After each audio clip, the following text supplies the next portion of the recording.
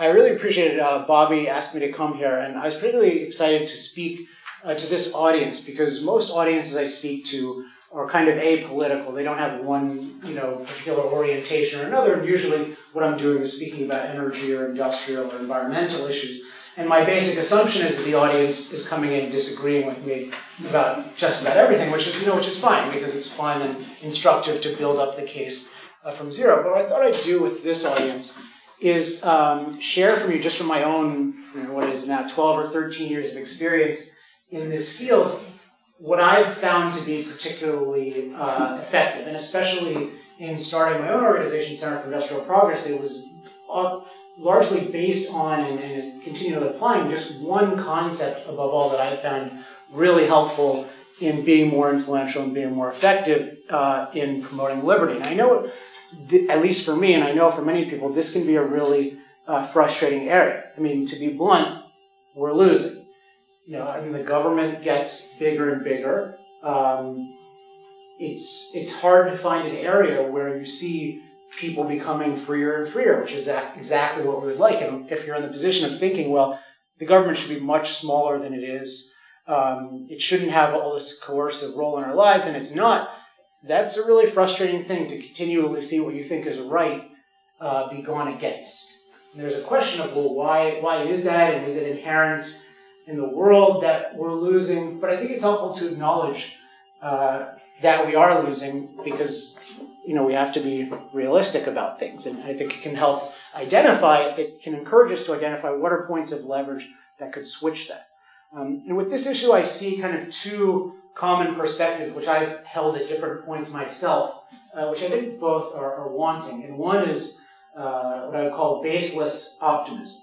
So people thinking that, and this happens at different organizations or with individuals, kind of like, well, if we just argue in the right direction, if we support organizations in the right direction, if we start programs in the right direction, if we spend money in the right direction, things will turn out right because we are in the right. Okay, so that's obviously not true at all. If it was, on the classical liberal premise, to get from the founding fathers to where we are today, that doesn't work. So that's a very wrong premise, and it's a wrong premise because it doesn't take into account the fact that we're dealing in a system. And we have to look at what's happening in the system as a whole, not just are we taking action, but what is everyone else doing? And whose actions matter most, and how many people are taking what actions. So that's kind of that can sound depressing, but let me tell you the other one. Because the other one is to be too depressed about it, in what I would call lazy cynicism.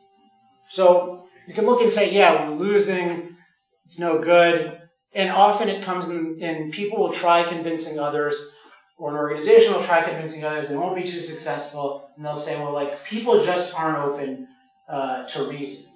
Now, I think in a business context, if you want to look at who succeeds and who fails, bad businessmen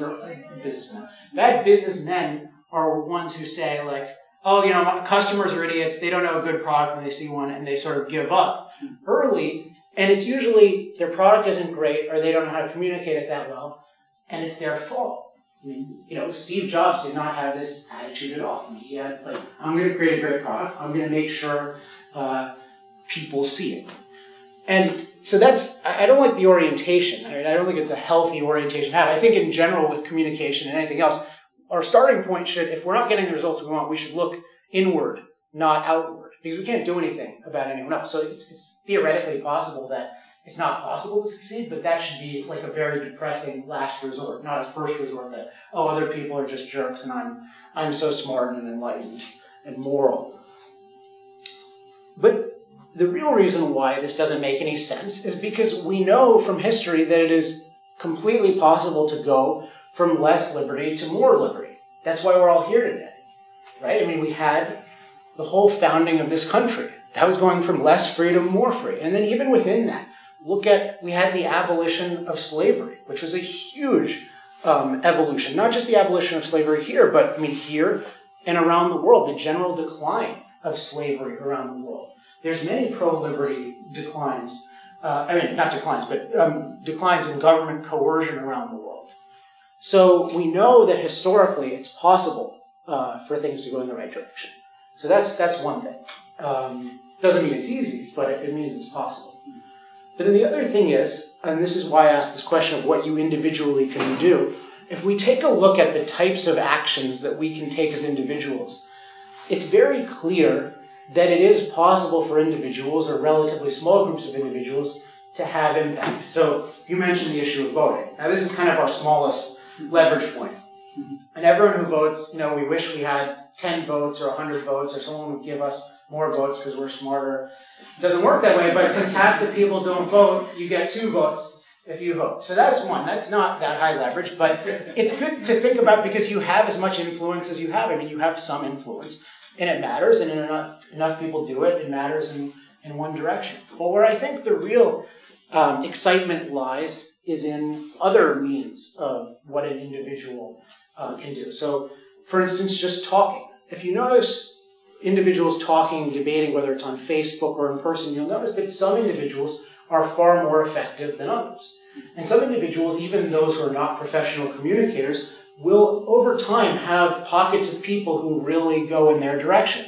And some people are wildly ineffective and spend hours, trolling on Facebook or just even arguing on Facebook in a way that doesn't work, or they're just arguing. So we know that in talking, you can get really good results, or you can get really bad results. So that's interesting. And there's a whole continuum of different actions, and I won't go into all of them, but let's take a really high level one, which is, this is the field I'm involved in, think tanks. So, some people, especially wealthier people, they decide to support, think tanks. So we'll take, and I think much of what think tanks do is not particularly productive, and it's hard for think tanks to be successful. Because it's hard for nonprofits to be effective in a lot of ways, because for profit, you always have the advantage of, you're doing the right thing if people buy your product, and in nonprofits, the ultimate customer isn't buying your product. So if you're the American Enterprise Institute, which is one of the leading right-wing think tanks, how do they know exactly when they've succeeded? It can be hard because their customer, they have donors giving them millions of dollars, and then they have people they're trying to influence. It's going to be hard to know how much influence are you getting, and are you getting the maximum bang for the buck. So it's a hard question. But it's demonstrable that some of these think tanks, and thus the people who have given money to them, have done huge things. Now this is don't take this as liberty, but take this as influence. You guys are all familiar with the Iraq War and the whole phenomenon of the surge. I mean, that whole thing came out of the American Enterprise Institute. There was just one guy beating the drum, basically, over and over and over. My old boss used to demand $250 when that happened. I will not do that. That's coercion. I think it was a volunteer. He set up a contract in advance. But literally, so that influenced the whole course of a war. Or if you remember, in 1994, the Republican Revolution, there was the contract with America. Now, again, maybe not the greatest thing, but that was informed by an organization, the Heritage Foundation. So people using words in the right way can be extremely effective. And we can see it on both sides. So we know that it's possible to be effective.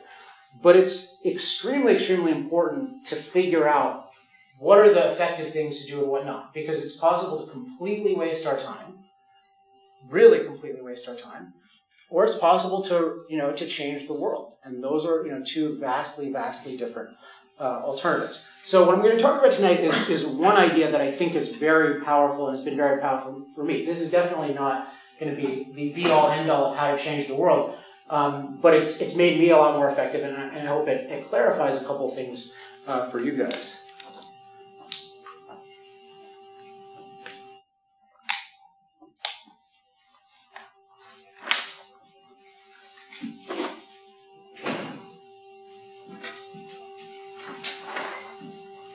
One other thing, in case I forget to mention it later, just in terms of what we can see as effective versus not, which I think is very undervalued, is sharing or handing out literature. I mean, the communists, which are not an example of liberty, but are an example of being effective, this was what they did.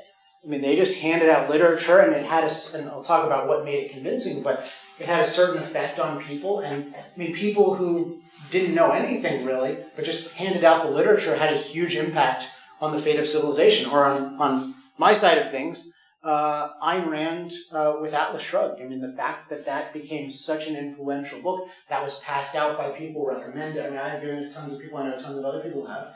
I know people whose lives are changed. Or even my best friend in college gave me a copy, and I proceeded to make a career out of those ideas. So, I mean, that, it can spawn huge things just to do these discrete actions. So it's very exciting that we can do the right thing as long as we can capture some of the kernel of what makes it right and what makes it effective. Is it possible there's something a little shorter than Atlas Shrugged?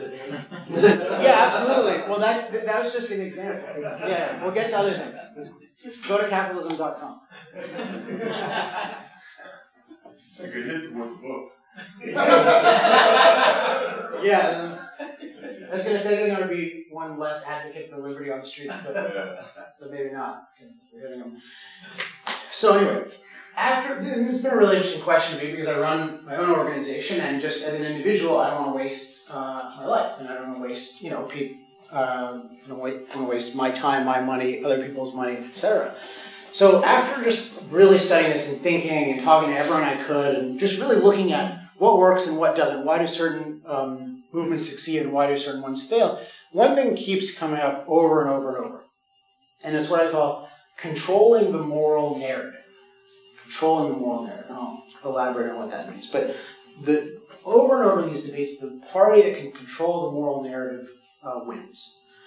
So I'm going to give you an example of what I would call a moral narrative. And this is one of the moral narratives that I regard as responsible for the financial crisis, because it led to the creation of Fannie Mae and Freddie Mac and the other GSEs, or government-sponsored entities. So this is, I'm going to read this, and this is my summary of what I regard as the general argument that was made by hundreds and thousands of different people. It's what I call the American Dream argument. So it's home ownership is part of the American dream, but the greed of bankers is taking away that dream for millions of people by charging excessive interest rates or engaging in discriminatory practices. So the government can lend a helping hand and make the American dream a reality for millions of people. Are we going to be the kind of society that helps people achieve their dreams, or the kind of society that leaves them at the mercy of bankers who don't care about anything more than making a buck? Now this was subscribed to in one form or another by George W. Bush, who called it the ownership society. It was certainly subscribed to by President Clinton. I'm not exactly sure President Reagan's policy on it, but certainly those two, and then by earlier administrations. And this was a very common narrative, and the idea of the government getting involved in home ownership, of artificially affecting interest rates, of creating loans that wouldn't have been created in the name of the American dream. This was extremely powerful. And why do I call it a moral narrative? Well, it's a narrative in that it's a story. It's a story about something that's going on in our world. And moral, I think, is the key, though. So what is morality? I mean, morality is really what fundamental choices do we make in life? What is fundamentally right and fundamentally wrong? And both the idea of fundamental and the fact that it's a choice is a huge deal. Because fundamental is, like, the American dream is a very fundamental idea. It's like, this is the core of America. Who are we going to be as Americans? Are we going to be a compassionate society where people, an empowering one where people can own homes? Or are we going to be one where people are just, left allegedly on the street? It's very, when you're dealing with fundamental stuff, it's very, very powerful. And then the other aspect of it is the choice aspect. So there's this issue on the table, and it's an ongoing issue, it's a story, and we have a choice about it. And you're always motivated much more when there's a choice, because if this was just happening in Bosnia and you couldn't do anything about it, or even if it's happening in America and you felt like you couldn't do anything about it, it wouldn't be motivating to people. But if people feel like you can vote for this legislation and make the American dream possible, it's extremely, extremely motivating. So if you present a narrative with this fundamental basic choice and you frame it in this way, it is extremely, extremely powerful. And the way someone feels when they're affected by a moral narrative is they feel like they're obligated to act. They feel like it's morally necessary for them to do something.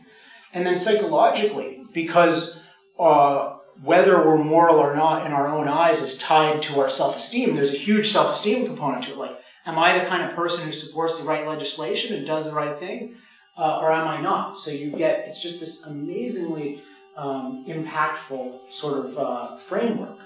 So when someone creates a narrative like that, if you're on the other side of it, you're in trouble unless you do something to stop it, because it's just like an intellectual freight train.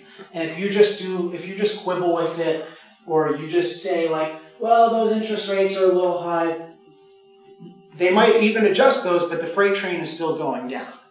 And so I want to talk in a minute about how to stop these, how to stop these kinds of freight trains. But I want to give you a little more range of which ones. So let's take the laws that came about after the financial crisis, like Dodd-Frank and some of the others. So here's what I would say the moral narrative is here. The financial crisis was caused because of excessive unchecked greedy financiers seeking to make a quick buck off risky financial instruments and predatory loans. If we don't put a stop to greed, it'll continue to destroy our economy. So again, that's a really powerful thing. If the real thing is we have to choose between a greedy society and a fair society, and that's what's on the table, you're not going to stop legislation. You might be able to alter it a little, but you're not going to stop the general direction. Now, here's my own biggest interest is the energy industrial space, and fortunately or unfortunately, the green movement is the best movement, I think, today at using these narratives. And they'll say, like, are we going to be a society that pursues, sustainable, clean, green, progressive energy? Or are we going to be a society that self-destructs by using unsustainable, dirty, regressive energy? This is like in fracking, this comes up, and the Keystone Pipeline comes up. So in all of these issues where the freedom to do something is on the line, whether it's freedom in financial markets, freedom in energy, freedom in lending and borrowing in homes, you've got these extremely powerful moral narratives being presented by the other side. Now, it's not that it's inherent in an anti-liberty position at all. And number one example I would think of that has a really powerful narrative is the Founding Fathers. You think about what they have. They've got, we're being, tyrannized by Britain, taxation without representation. We aspire, we want to be a society with life, liberty, and the pursuit of happiness.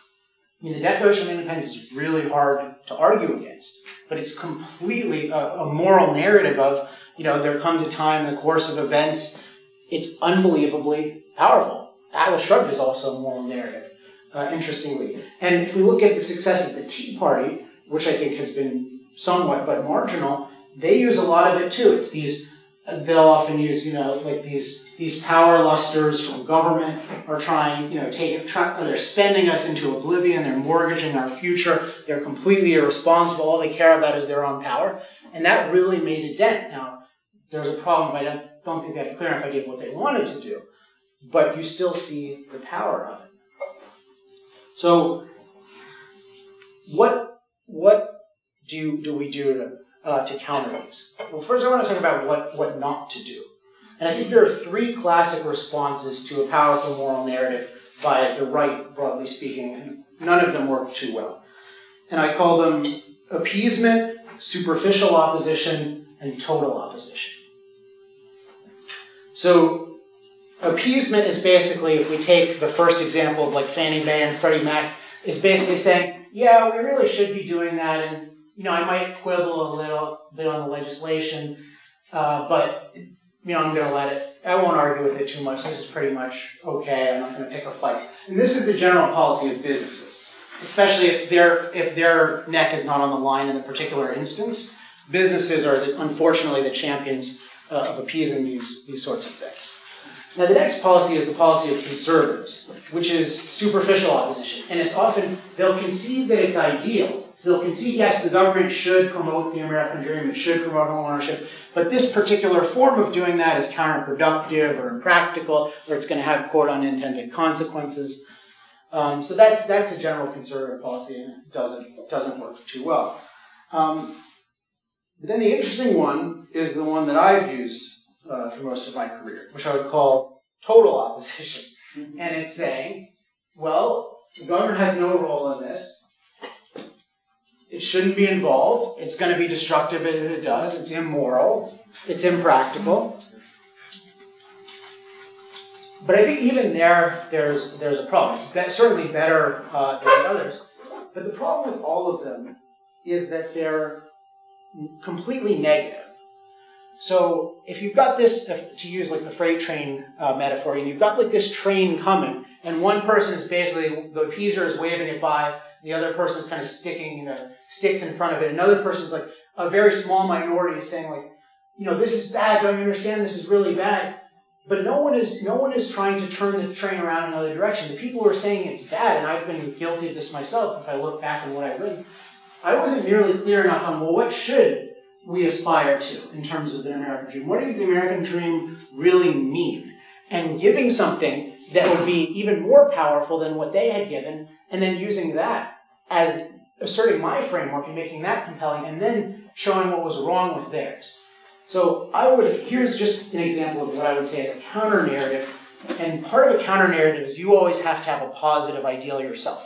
So you can't fight an idealistic movement with no ideals yourself, because people need ideals, they need guidance. And that should always be the focus of the way you think about it. So this is not the only way to do it, and I haven't tested this in the field, so I'm sure if I tested over 5 years, I could reword it some. But I think it's a decent start. So this is what I would say now, if someone brought up this American dream. I'd say, the real American dream isn't about what kind of structure you live in.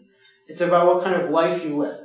Do you live a life of security, prosperity, and pride, no matter what structure you live in, through individual responsibility? Or do you live a life of dependence, financial irresponsibility, and fear, living in a house that you didn't earn and can't really afford? The real American dream is one in which both lenders and borrowers are responsible for making good financial decisions, no handouts, no bailouts. So if you put that forward, it's hard. And I'll talk more about my experience in energy, but it's hard to oppose stuff like that if you frame it the right way. Because you're saying, I'm for this good thing. You're not attacking the audience. You're just saying, this is what's good. This is what the American dream. It's all about individual responsibility. And yes, you should be free to buy a home. And you can even explain how all their other policies, including the ones that prevent construction, are making homes more expensive, and how their policies make homes more expensive. But the main thing is, you have this positive ideal, and you're telling the story the way it really is, and it's compelling. And then they're coming in, and you're characterizing them as what they really are, which is they're asking for the unearned. They're condemning people to lives of irresponsibility. I'm from California, so I know plenty of people who are actually in this position where they were pursuing, quote, the American dream, and it made them completely miserable because they were just part of this system where they were just taking on huge amounts of debt. And of course, when the housing boom busted, it was even worse. But throughout, it was not any real dream of anyone. So we're going to talk a little bit about how you get to counter-narratives. And I think the first thing, because it's what I want to warn against is sometimes people think, oh, it's just like we should hire good PR people and they'll spin the issue in our direction. And it's not about spin at all. It's about what's true. So the problem with the moral narratives can be true or they can be false. So if you think one is false and it's leading to anti-liberty policies, the point is to figure out what is the true one. So the first thing I think about is, well, what is really true in reality? Is the American, and you just start asking, if you hear the narrative, is it really the American dream? Is it really the American dream to buy a home? Is that really the essence of it? And is all these behaviors, is that really the American, and is what Fannie Mae and Freddie Mac, is that really the American dream? But isn't America about freedom and they're taking away taxpayer money or putting us, it doesn't make any sense. And with that thinking, you start to think about organizing it in your own mind and no, this is corrupt. And often ask yourself, what should it be? Often I don't think people ask themselves that. Like, what should, if we just draw a blank slate, what should the government's policy be? What would Thomas Jefferson have said about home ownership in the American dream? And if you can kind of go from a blank slate and see, yeah, this is what it really is. And then that makes it easy to present the opposite in stark contrast as really bad, it's really, really effective.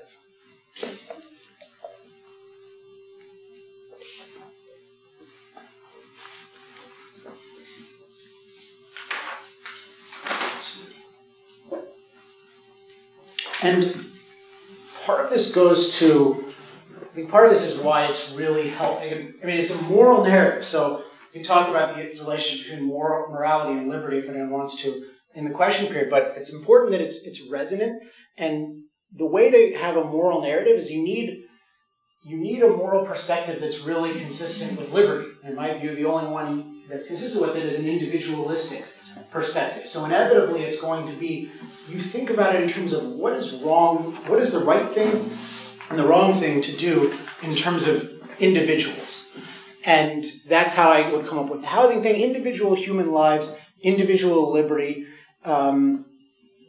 that's really going to be the core of any moral narrative, although there are tons of other elements. So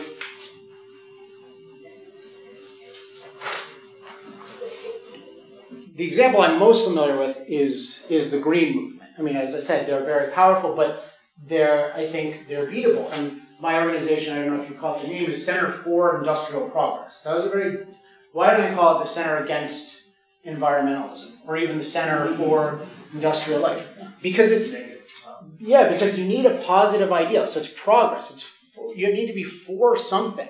And a friend of mine told me, and I was very flattered to hear this, she told me she met a Greenpeace protester the other day, and they accost you on the street wherever you go around here. And the person said, aren't you an environmentalist? And she just said, sorry, I'm for industrial progress. But in the past, I had been accosted before, and I didn't really even have a way of putting it. I just say, no, I'm not, or I defend oil for a living, want to talk, or I actually debated Greenpeace a while back, so now I just give them a YouTube link to go watch. But so it's helpful, but it's at every level you can reframe what it is. So let's take the issue of they'll reframe things as, are you pro-environment or anti-environment? That's a non-starter. I'm not allowing someone to put me in a position that is anti-environment. Environment is your surroundings. If you're anti your surroundings, no one is going to buy that, including you. So I don't buy it. No, I'm for industrial progress, which is the improvement of the environment, of our environment, through energy and technology. So I'll talk about what I think is wrong with environmentalism in that movement. My main focus is saying what I'm for, which is I'm for the improvement of the human environment, and that includes every aspect of it. So that means minimizing pollution, maximizing technology, maximizing your ability to enjoy nature, and it's all through freedom and property rights and voluntary trade. And with that as my framework, I let them come and say, no, I'm against that because I think that, we should be able to nationalize basically all of Alaska and not allow oil drilling because of caribou. I want them to fight, but that frames it as their battle. But otherwise what they'll do is they'll put in the caribou and air pollution in the same category and say, do you care about the environment? Oh, well, if you don't want to protect the caribou from humans, then you want dirty air. So when you let the other side set the narrative, it's just a complete mess. And so it comes up, you want to frame the narrative in the broad sense, and this has to be done for every field. So I'm focused on energy and environment, you have to do it for everything. But let's take Keystone Pipeline. They'll say, well, do we want to be the kind of society that pursues clean energy, or do we want to be the kind of society that pursues dirty energy? Now, that's a very powerful thing. I don't want to be associated with dirty energy. If I start there and say, well, yeah, we need dirty energy for the next 20 years, clean energy, that's out. I mean, it's because what the real issue is are we a society that embraces energy and energy growth, realizing that is the foundation of a healthy economy and a healthy environment?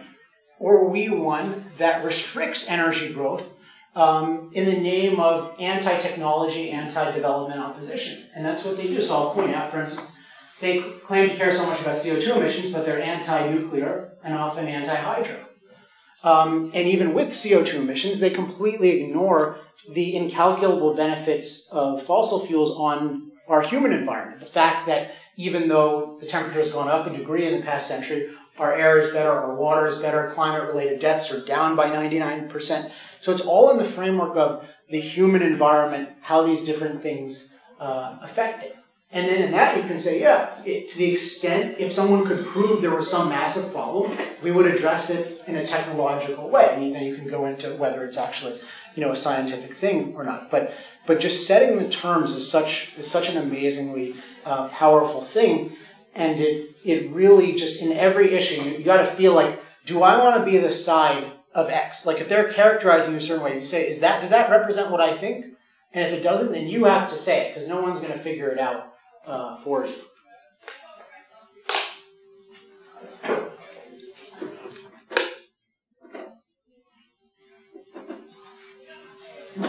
Just one other example that I've been working with lately is the fracking issue. Are you guys familiar with this? So hydraulic fracturing is a technology, and this is actually part of giving a positive narrative, is just actually saying how cool, really cool things are. So hydraulic fracturing is a way of taking a form of rock that contains oil and gas, but in such a way that it's very, very hard, that it was basically impossible to get out because it was so tight. It wasn't permeable and it wasn't porous. And it's a way of using explosions and horizontal drilling and water and sand to crack open the rock and prop it up so that you can get oil and gas out of it. And we're getting unbelievable amounts of oil and gas out of using this technology. I mean, this has been a complete revolution. It's dramatically helping the American economy despite everything the administration is trying to do to not help it. It's this incredible thing. I mean, you can't even count how many lives it's extending or saving, how many jobs it's creating, and what's the opposition to it? Or how do most people think of fracking? Like, what will they? Like, if I give you one sentence, how do they define fracking in their minds? Pollution. What kind? Mostly water. Yeah, so they'll say, like, if I'll say fracking, the first thing that comes in their mind is pollutes groundwater. So this is a completely revolutionary technology. It is not even relevant that it's just even a false statement of how fracking works, but that it's defined by contaminating groundwater. All you have to ask yourself is, how many deaths have you heard about from fracking? Mm-hmm. 0. So it's obviously a completely trumped up thing in terms of the focus. And yet how many lives are improved by fracking? Millions and millions and millions. So there's obviously, someone is not framing this debate properly if this is the way people think of fracking. And really, I mean, we can go into the details, but basically, fracking, like anything, has certain risks. And progress requires taking risks, but the biggest risk of all is not taking risks. So with fracking, the risk happens to be incredibly, incredibly small. Because the real risk to water is stuff that's near water. Big surprise. Fracking does not occur near water. It occurs about 6,000 feet below water. So what's the risk to water? Number one risk is Mother Nature, because you just have natural contamination of groundwater by gas and by other things, which is why you've been able to light water on fire forever, for centuries and centuries and centuries. But the real danger is sometimes if you drill what's called the casing improperly at the surface, someone can make a mistake, and it's very, very rare, but it happens. And if we frame it as this is energy growth is essential to human life and happiness, and we have laws protecting, prosecuting when people pollute, and we have ways of dealing with it, but we're not going to allow it to be defined by the chance of something going wrong. And of course, the other side is completely hypocritical, and I point this out only in this context of, if you want to talk about people getting sick and dying, talk about the materials used in solar panels and windmills. I mean, in terms of just horror stories of what happens to the Chinese people who are exposed to those types of chips. But the rare earth mining. Yeah, the rare earth mining. Right. But I say that as an aside just to kind of make the point about everything can go wrong. It's not that those should be mined, it's just they should have better laws with regard to that. But in general, hypocrisy pointing out is not the most effective thing. The most effective thing is to have a very clear idea of how amazingly positive your side is, and then to just put the other side in contrast and try to force them to argue against how amazing fracking is, how amazing tar sands and Keystone are, how many benefits producing oil brings to our lives, how the Industrial Revolution has doubled life expectancy, how everything we take for granted, no one could take for granted 200 years ago. Thanks. I think it was that good a line. Don't take it for granted. You were going to say something? It seems like there's an ideal that's put out of an environment that's sustainable and you can do all that, but there's also a component of it that this is what you can do. You can join this organization, you can recycle, you can vote for this bill.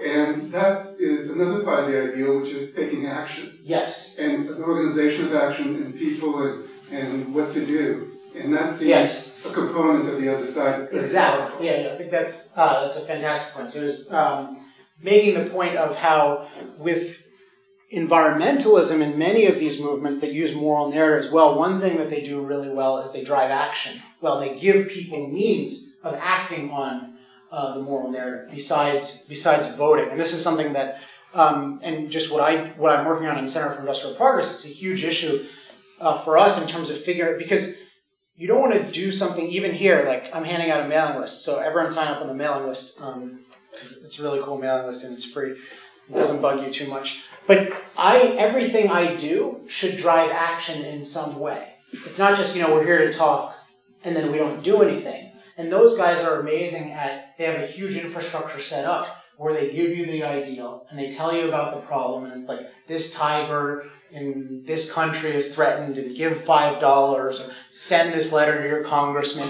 But it's that there's a lot to learn from what they do. And part of why people are so motivated on that side, why they think up all these things, is because they're idealistic, and thus people really want to say, well, how do I take more action? How do we do something positive? But on the right, there's no energy liberation plan out there that, you're writing, there will be. But, you're writing your congressman back, you're like, oh my gosh, the freedom to frack, it can revolutionize America, we're going to have a proper nuclear policy. But that will happen. I mean, that's my interest in this in Center for Industrial Progress. But you're absolutely right that that's a huge component of it. So the moral narrative, as I mentioned, it's one aspect, and it's sort of a high level aspect. But there's a whole infrastructure of how you deal with it. And part of the infrastructure is all talking to your friends, spreading literature. And once you understand that these narratives are important, if you see literature that does a really good job of it, that's something you really want to spread. That's one example. If you see a politician who seems really good at reframing the issues properly, he's potentially one to support. So at least I find it very helpful in just watching how effective people are. And then since I'm a professional activist, it obviously can guide me a lot more. I won't pretend that was for me.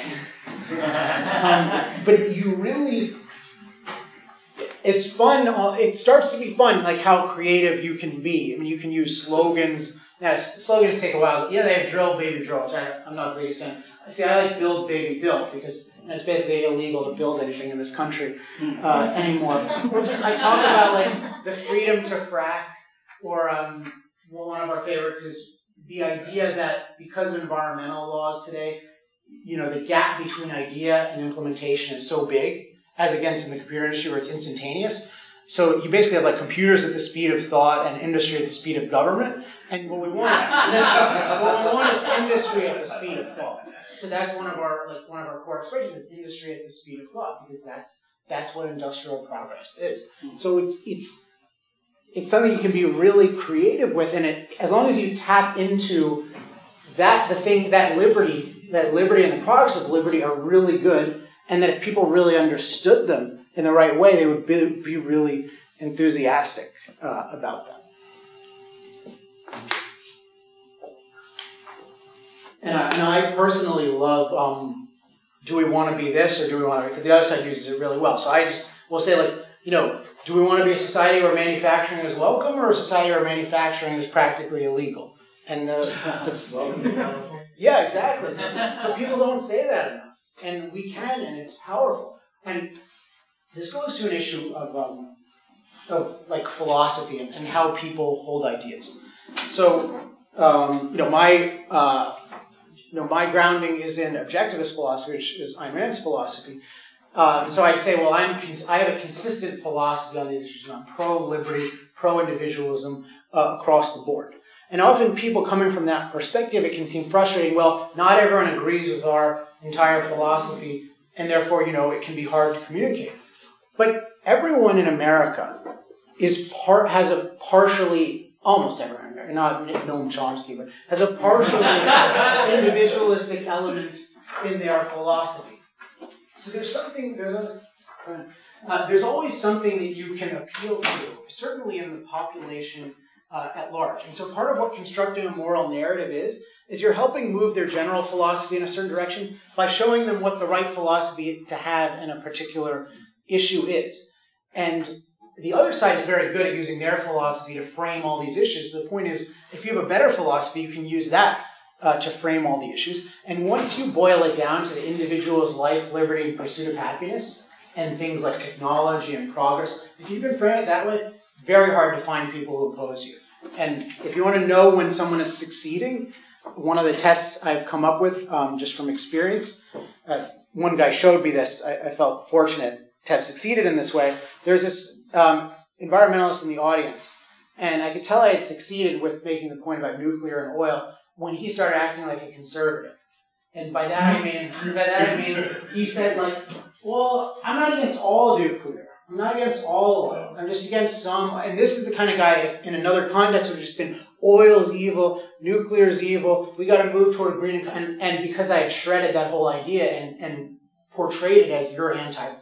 If you want to be for progress, you have to embrace the cheap, plentiful, reliable energy. And right now, that's overwhelmingly fossil fuels. So you can't be pro-fossil fuels and pro-progress. Because that had been so entrenched, he had to be like a compromiser. And that's the position we want to be in. So there's nothing inherent about the wrong position that makes it more effective. Now, I think historically, because we had certain anti-individualist philosophies that moved us away from the Founding Fathers, the tendency in the society was for those narratives to win because those were the intellectuals who dominated. But those of us who aren't on that side can be very good at framing these narratives. And as members of the public, you can frame the narratives, and you can talk to the extent you have influence over think tanks or you support people, you can talk to them about it. And having this issue in mind is very powerful in making decisions and in just thinking about what can you do, what can other people do, how do I assess how my own side is doing. So that's pretty much all I want to say. I want to have plenty of time to talk. The main thing I'll say is I'm working on this in the field of energy and industry. If anyone wants to volunteer, help, or correspond, I'm very easy to reach. Capitalism.com. Sign up for the email list. Find me on Facebook. We can use tons more help. But if you're interested in another field, I hope you just think about this issue in that field. And certainly, if I can ever be of help, email me, use me as a resource, because part of the reason I'm giving talks like this, which is not an energy talk per se, is because I think that we need to have a division of labor, and it's enough to do this in my own field, but if anyone in the other fields like healthcare and finance, all these things need to be reframed. And the healthcare is a nightmare, how it's framed right now. It's basically like, if you're for freedom in healthcare, you want to throw sick people out on the streets and watch them die. Right? Yeah. Yeah, but there are ways, we can talk about how to counter that. No, only if they want to do that. Yeah, well, but there are ways to reframe this for everything, and I think if you work with it and think about it, it's hopefully we'll see going forward that this is something that our side does more and more and more, and you'll start seeing people, you'll see them in public, you'll see them on TV, and they'll really start winning in ways that hasn't happened nearly as much in the past. So with that, let's take some questions. Yes. Well, same question. When I talk to people, most people I talk to, I'm getting increasing amounts of Luddites who just totally against technology no matter what. They just I spend hours just trying to get them over that. Well, can I ask a question about that? Yeah. So how do they start with I'm a Luddite? But in other words, most of them. No, but I'm curious how they frame. But what they say is, I think the problem is technology. That's the first thing they say. they're holding an iPhone, but they say technology is the problem. Okay, and then what do they elaborate? Well, they say that if we have too much technology, people not talking to each other, and I tell them that with technology, that people talk to each other more because now we have social networks, and then they go, oh yeah, right, But do they want a law about? But they just think it's interrupting communication with people. They just think it's like separating people. Keep people in the home by themselves and that type of thing. Of course, I have arguments against all that, but it take a long time. Even at the end of the conversation, they agree with it, and then you talk the next day, they're back to it again. They just stick to it no matter what. It's all emotional against technology. It's just so that's. I mean, both aspects of that are interesting, but so there's this interesting aspect of what you're saying about people complaining about technology. So there's a real point in philosophy that as a society evolves physically and technologically, it needs to evolve spiritually as well. And there are many ways, and this is a big point of Ayn Rand's, in which Western civilization did not evolve spiritually properly, and in many ways is unfit for the technologies and even the political institutions that it has. So let's just, at the risk of upsetting some people, let me talk about email for a second, which I think is one of the most abused and sometimes destructive technologies. So when the phone first came out, people complained about it because they're like, I can't get anything done because people are calling me on the phone all the time. We used to schedule appointments or send letters, which I could read whenever I wanted, and this is interrupting me. And it's true that if you just introspect a little bit psychologically, or if you ever take time off phone and email, you'll see that your ability to think dramatically goes up. I mean, you cannot write real, good stuff. Real comic good stuff. That wasn't grammatical there. You can't write that kind of stuff with just getting spammed all the time. This guy has this idea, and here's this credit card offer, and it can become addictive. I mean, it has many addictive qualities, and one becomes in a reactive mode. This is, the whole phenomenon of multitasking has elements. So the point is that technology as such is it's a positive direction, but people need to know how to use it well. And it doesn't come with a guarantee that people will use it for what it's beneficial for and not for its not. So I think I use email pretty well now, but because I'm aware of the pitfalls, I get tremendous benefits. I just said to everyone here, email you. What if it had been, smoke signal me if you need me, or call me. Then it's just I have to take calls all the time, or snail mail me. You're gonna have to write a letter. Nothing's gonna happen. There's such an upside, but then there's a potential downside. So the way I would put that is if someone points out a real negative use, I'd say, yeah, people can use it incorrectly, so we need education. So you should start like a smartphone rational happy usage class. But I always bring it to how I think about the situation. So part of how I think about freedom is, yes, people can make wrong decisions, and those who are interested in those wrong decisions can take an educational role, or they can offer some service where they offer to even hold your smartphone for you for a week, or who knows, or people can do all kinds of crazy arrangements. And I do this with everything, like socialized medicine. If Paul Krugman and all these other rich guys think it's a good idea to have socialized medicine, they can just set up a bunch of contracts themselves and make a whole socialized commune of healthcare and then see how that goes. But they can't coerce me. You can do it with the monetary system. You can choose the Bernanke standard, or you can choose free banking and gold and see how it goes. So it's, again, think about how do I think of this, and we should never feel like any fact is somehow against freedom. There's no such thing as a fact against freedom. It's just a question of understanding how it fits in. And freedom is not a guarantee that everyone gets to be happy or everyone does the right thing. Freedom is primarily about you and me and everyone else, that we get to do the right thing to the best of our ability and enjoy our lives to the best of our ability. Other people making mistakes is a very secondary issue. I want to help them avoid making mistakes, particularly in policy, but it's their lives. And I think if you really value your life, you have just a very strong sense of, it's my life. Yeah, he's making a bunch of dumb decisions, but I hope he does better, but it's his life. And again, if you assert something like that, like I own my own life, it's really hard for someone to come up to you and say, no, you don't. Because it sounds an awful lot like slavery. Yes? Just his comment on technology just made me think of the general point that I feel like, on some issues we're fighting the right, on other issues we're fighting the left. I think in technology in general, we're fighting both sides, because the left says don't mess with nature, like they've made Mother Nature a god and other things like that. And then the right says don't mess with the Christian God or whatever. Don't play God and stem cells and all that. So I feel like both sides are against what we're for, and fortunately, I'm not sure how much they realize they agree. Maybe they're starting to, though. It's like, what would Jesus drive? And So anyway, it's just a general. You're talking about fighting a particular side, and I feel like on the general issue of technology, we're actually fighting two sides. In a sense, you're fighting for one thing, right?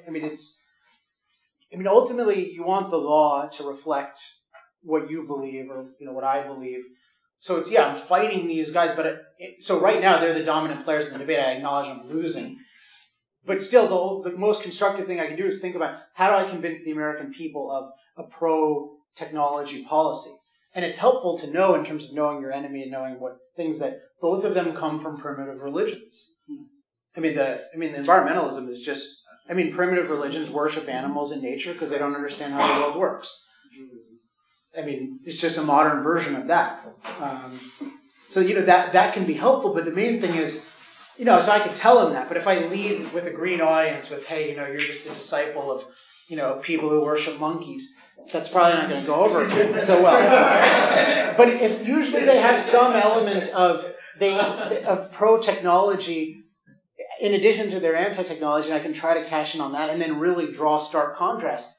Like, what you call promoting green technology really means destroying the technology that works to produce energy in favor of stuff that doesn't, that also happens to be quite primitive in terms of, say, windmills. Yes.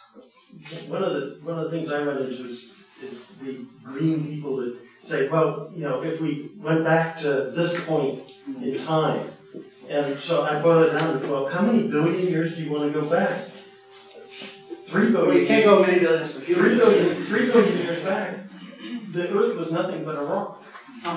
Is that where you want to start? But where is it, like a hunter-gatherer type thing? Like they got all this recreational time to play tennis and ponder at the university. Full employment. And cannibalize each other and have periodic famines. To make the point, I'd like to just go back 100 years and show that the 99% now have more than the 1% had then. Yeah. That's right. Yeah. We've got cell phones. They had none. Yeah. Yeah, that's a good type of point. With some stuff like that, it is, so part of moral narrative is often there's this misconception of morality is like it's just this, morality is one field and then economics is another field and science is another field. And actually morality is kind of a more fundamental field because it's about how fundamentally do you act in life. And that needs to be informed by economics and science and just what are the facts. So it's nice to know, what were the facts about hunter-gatherers and what were... So in the book I'm working on, The Story of Energy, I talk a bit about what it was like for hunter-gatherers and energy. It's not too good. But I guess this goes to the broader issue of having an impact. There's many more things than this that are needed to make an impact. And one thing we're working on, which I think is a category that's helpful too, so if anyone is in another field, you should do this. It's a category I call the go-to resource. So imagine, you have someone asks you a question about global warming, right? Like, don't we need to stop ban coal because of global warming? Now, unless you're sort of a trained expert who answers this every day as your obsession and you really like figuring out the exact right way to answer this, you're probably not going to be able to give the greatest answer. And what's more, it's hard to find the right thing to refer someone to for various reasons. There's a lot of long books. There's a lot of articles. But most articles and resources, for various reasons, which are complicated, are not really written to directly address one issue at a time or one question at a time. So I've become very in favor of FAQs or encyclopedia type things where you have here's how to think about global warming. Here are the basic facts. but more here's how to think about it, here's how I frame it. And so one project we're working on is called the Industrial Encyclopedia. And it's basically a go-to resource. So, at a certain point in a couple of years, any issue that comes up like this, you'll be able to go to global warming and get a really good essentialized thing with really clear examples and references, and then it'll link to lots of other aspects. So it might be like global warming economics, or ClimateGate controversy, hockey stick, and it can be really helpful to. You need to know the facts, along with the principles. It's not just particularly. You need to know part of having a narrative, a proper narrative, is you need to know the true facts about the world. So, sight unseen, you don't know how CO2 emissions impact climate unless you know something about, or the likelihood of different scenarios, unless you know what is the greenhouse effect. That's a very helpful thing to know. What does catastrophic global warming depend on? Like, what is consensus? What is science by consensus? All of these things, at least in my own experience, as I understand the individual issues, it's very empowering. And I think, wow, I spent all this time. How can I download what I know and then download the best people that I know? How can we download that all on in a way that's super easy to digest? And so I wish that happened with healthcare, for instance, because there's so much on healthcare that comes up where I know the general principles of it, but there's so much like history and specific things that I don't have good access to. So I think when people are writing needs to be, a lot of modern writing, someone's going to hate me if they see this, but a lot of people are going to hate me. But a lot of writing comes out of the novel. Like in terms of it's you write essays, you write op-eds. They're kind of like non-fiction novels. It's not clear to me that that's always the best thing. Those are really good for storytelling, and storytelling is really, really valuable. But in terms of making abstract points, I really like very straightforward, like here's the issue, here's the problem, here's the solution, here's just right down the middle. So I wish there were more resources like that. Yes? So just in terms of this point of framing, I'm a third-year law student, and I had the pleasure of spending some time at the Institute for Justice over. Oh, okay, yeah, those guys are great. Yeah, no, and what really sort of surprised me in a way was how key the communications people were in the whole organization, because I thought of it as being very lawyer-driven, litigation, and you go to court and you fight that out. But they had this thing, SACOs, which is sort of this military almost acronym, is Strategic Overriding Communication Objective. Mm-hmm. And it was basically this idea that for whatever the case was, there would be like 2 or 3 key points that in any media contact that would be gotten across, and it would be like a sentence or two to try and sort of manage the narrative. And one of them really stuck with me. There was this case where these Benedictine monks in Louisiana had this practice of making caskets, which they sold, and it was a long-standing practice. Mm-hmm. And the state came in and said, oh, well, really, you're only supposed to sell caskets if you have a funeral director's license, and it's this whole big, multi-year, all these education requirements and hoops and all this junk. And so the main SACO there was, it's a box. It's a goddamn box.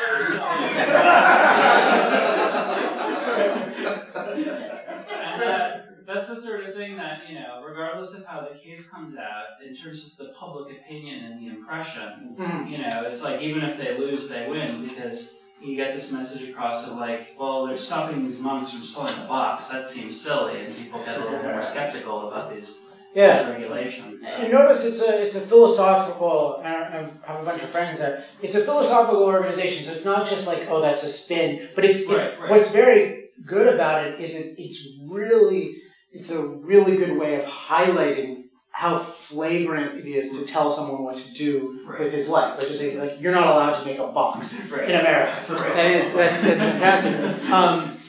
So yeah, and that's another example of a think tank. It's perhaps the best one today in terms of just, if you look at, for instance, what they did with the eminent domain case, the Kelo case, Suzette Kelo. They lost that case in court, and yet in public opinion, they got laws passed against eminent domain in state after state after state after state. by really, and notice they trace it to an individual's life. They tell a story, they have a narrative about an individual. It's your dream home. This is a real American dream, not a Fannie Mae American dream, as far as I know. Like a real American dream, and someone is saying, you can't have your house because we think the public interest requires this office building. And the point is, are we in a country where it's your life? Or, as soon as there's enough money in someone's hands, it's your life and your everything you value, does that mean nothing? It still hasn't been developed, by the way. Oh, it's a wonderful example. The house is a monument now, and they didn't develop it, and they have the house there. You can visit. I mean, it's really? Yeah, you didn't. Oh, it's. I didn't know that. I just have ongoing support. It's just sitting there. Yeah, they didn't develop it, and it's marvelous. Yes.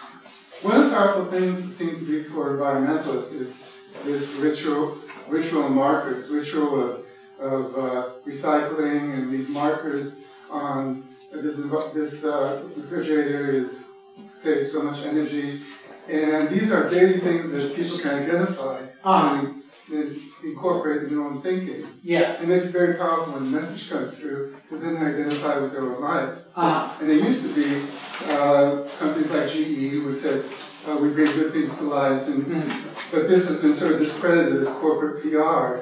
And so there's not like these markers out there that people can see in their everyday life that make it really powerful when the message comes through. There's not yet go industrial markers on everything. But that is a project. I mean, part of it is that what happens is once you've got this broader narrative, a lot of people need to have a sense of, am I doing the right thing or not? And if this is the right thing, then lots of smart, creative people will find ways to popularize that. And so much of what, if I thought of like the green movement in terms of what can I personally do to counter every little clever thing they do, I would quit because there's so many. But it's by being decentralized in the proper way and by giving people certain ideas and by putting out certain content, by modeling certain approaches, really, I can't do web video very well, but I'm hoping that, I'll give a lecture on fracking and someone will hear how amazing it is, and they'll make a web video on fracking, or I'll talk about just industrial progress, and they'll come up with some clever slogan to put on a refrigerator. So that's one aspect. One thing that is an implication of what you're saying is the role of business in all of this, and how guilty business is in the spread of the green movement. And one thinker named Art Robinson, whom I like a lot, he argues that they're the greatest guilt. There's a real case to be made for this, in the sense of, what is Greenpeace's budget? It's $200 million. I would like that budget. It's not a bad budget, but it's not that much, given for how much influence the green movement has. Same with Sierra Club. The real money promoting green is business money. They're promoting it to get along, and in many cases it's because some other business is on the chopping block and they don't care, and they just want to kind of go along to get along, or they feel like they can come up with, they can use green as a slogan, and it's very much not calculated like they're really doing what's practical. There's so much guilt, and so they kind of feel like it's practical, but no one really buys it. I mean, no one buys that, for instance, Chevron is anti-oil, even though Chevron has all kinds of anti-oil. I mean, Chevron would obviously do much better for themselves by saying, like, these are all the amazing things that the oil industry brings to life, and we're proud of it.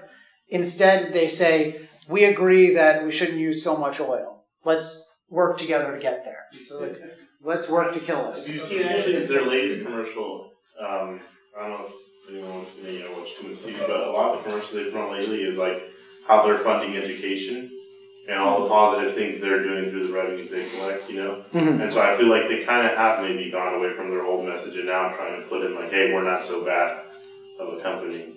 But in what respect? As in a lot of people, like, as soon as they hear oil company, oh, they're bad, But now they're trying to change their own, like I said, their own viewpoint that people have on them. They're trying to change it by saying, hey, without us, you'd be missing out on an extra $1 million in education or something like that.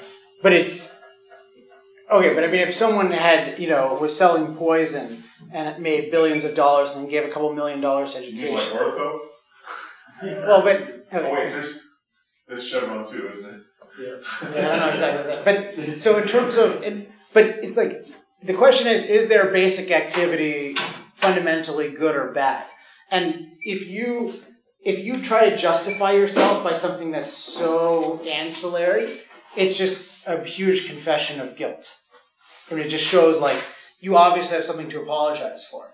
If you don't see like you don't see before it went extinct. You didn't see like Solyndra. Oh, did you pass around the sign-up sheet, brothers? It's over here. Was that over there? There were 2 sign-up sheets. Oh, okay. One, both are important. One is mine. So before Solyndra went extinct, you don't hear about all these solar companies doing like now they don't make any. Not making too much money, but they don't talk about, we spend all this on community education. Just like you don't hear the labor movement saying, here's how we're helping everyone, because they don't feel guilty. So that's a good sign that they have the moral upper hand. I think a perfect example is in the printing industry. Some years ago, there was all this fuss about changing to soy-based ink. Yeah. Well, guess what? All the volatile organic compounds in printing comes from the alcohol used in the printing solution, not the ink. The ink was based on the leftover of the refinery process. That's a heavy grease that doesn't evaporate. And so this change to soy-based ink is pure bullshit. Now, they've all changed to soy-based ink, and now they're paying the Forestry Stewardship Council and 3 or 4 other organizations to get a new printer that they're buying sustainable paper, which is the same paper they've always bought. Yeah, but now they have all this recycled. But they now have they have all this recycled stuff, which is the same. Well, the recycled stuff, actually the reason that printers didn't use recycled paper until they were forced to was that it didn't print very well. And it I know. the process. That's what I'm saying. But they've improved the recycling process. But it's mostly for show. But then they advertise how green they are. Right. But every little act of show sort of inculcates guilt in you. Just makes makes just this national cult of all I mean, of if us. somebody had simply said, "Hey, wait a minute, the soy-based ink, we're going to devastate the Amazon rainforest to grow the soybeans," because that's exactly what they're doing. And here we're using a waste product from the refining process that ends up on the paper that eventually ends up sequestered in a landfill. Whereas now that's being burned in ocean-going ships as bunker fuel oil. Yeah, so, there's a lot to say about it, but that's an interesting example. You had a question? Yeah, just based on back to the apologetic companies. The psyche that we have of anti-oil, anti-big business has even penetrated big business and oil themselves.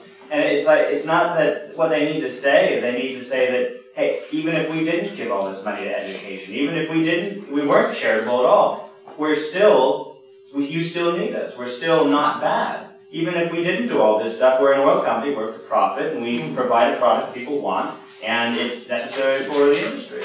So, all this apologetic stuff is actually just aiding their own demise, saying, acknowledging that we agree with you, we're terrible people.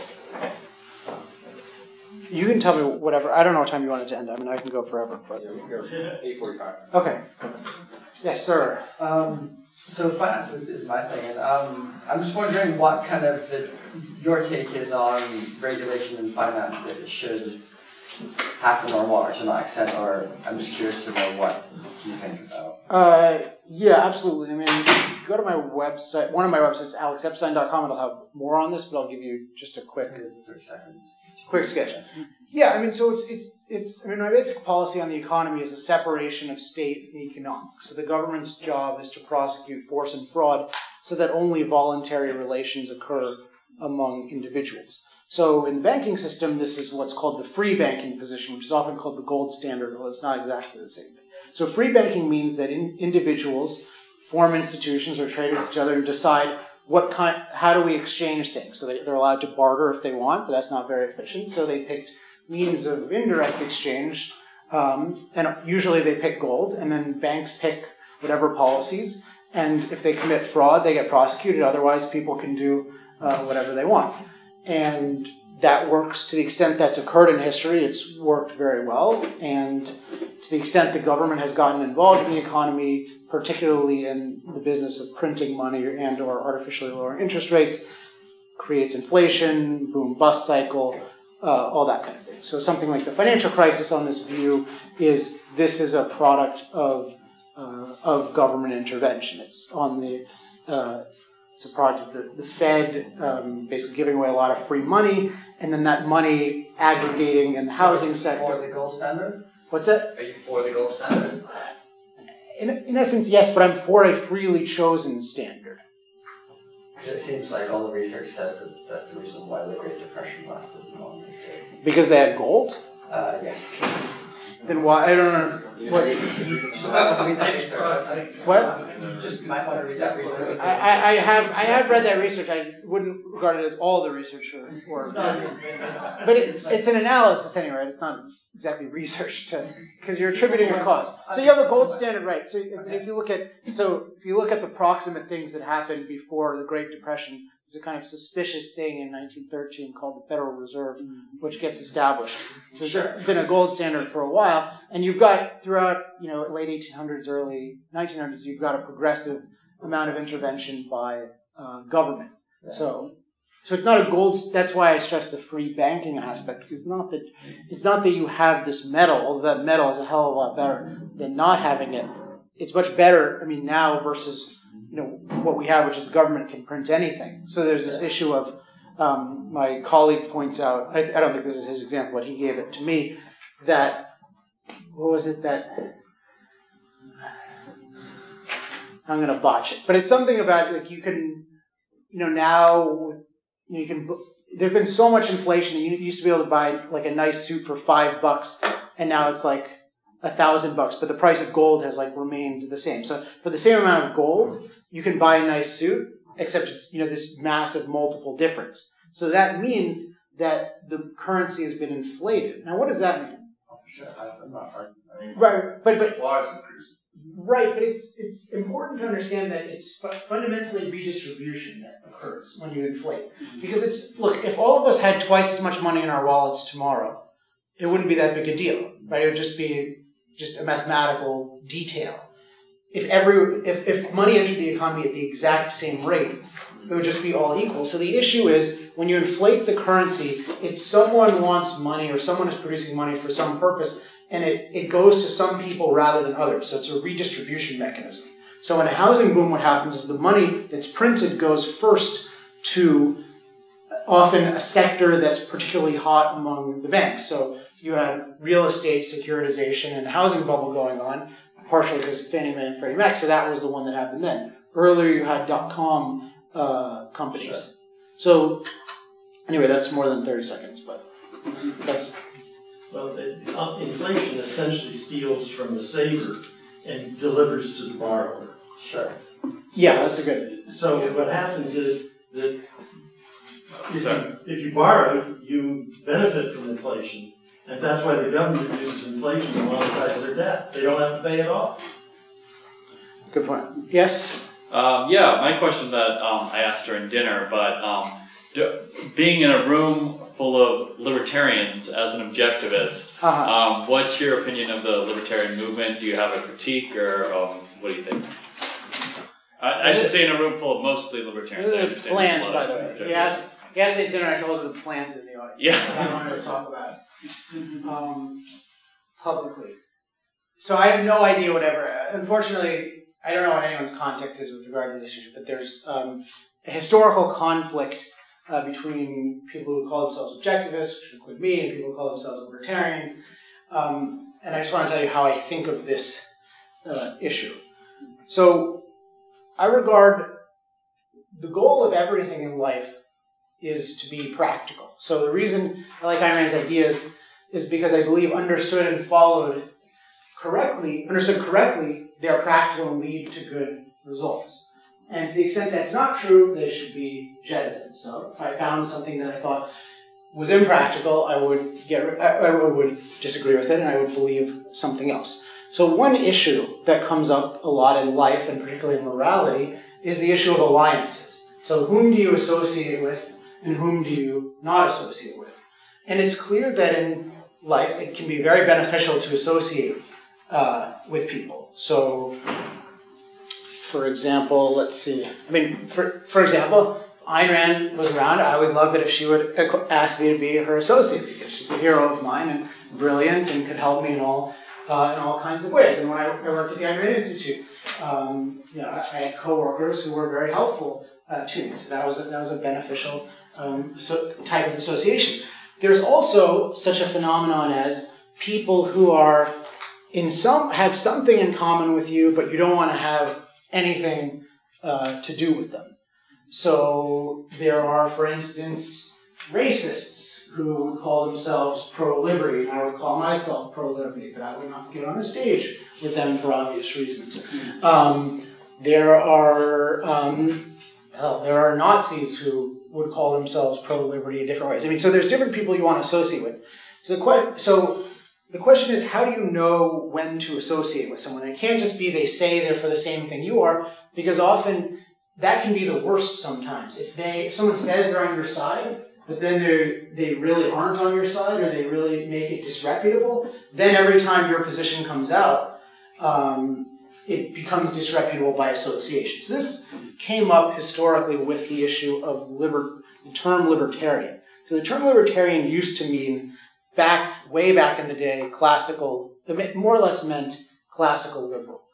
So if you look at Ayn Rand's book, Capitalism, the Unknown Ideal, you look at the appendix of recommended readings, there's a lot of things from, at least a couple from libertarian press and stuff like that. It just meant someone who's in the general American tradition. Now on that, if that were the modern meaning of the term, I would certainly say I'm in the libertarian tradition, just like I'll say I'm pro-liberty or I'm classical liberal.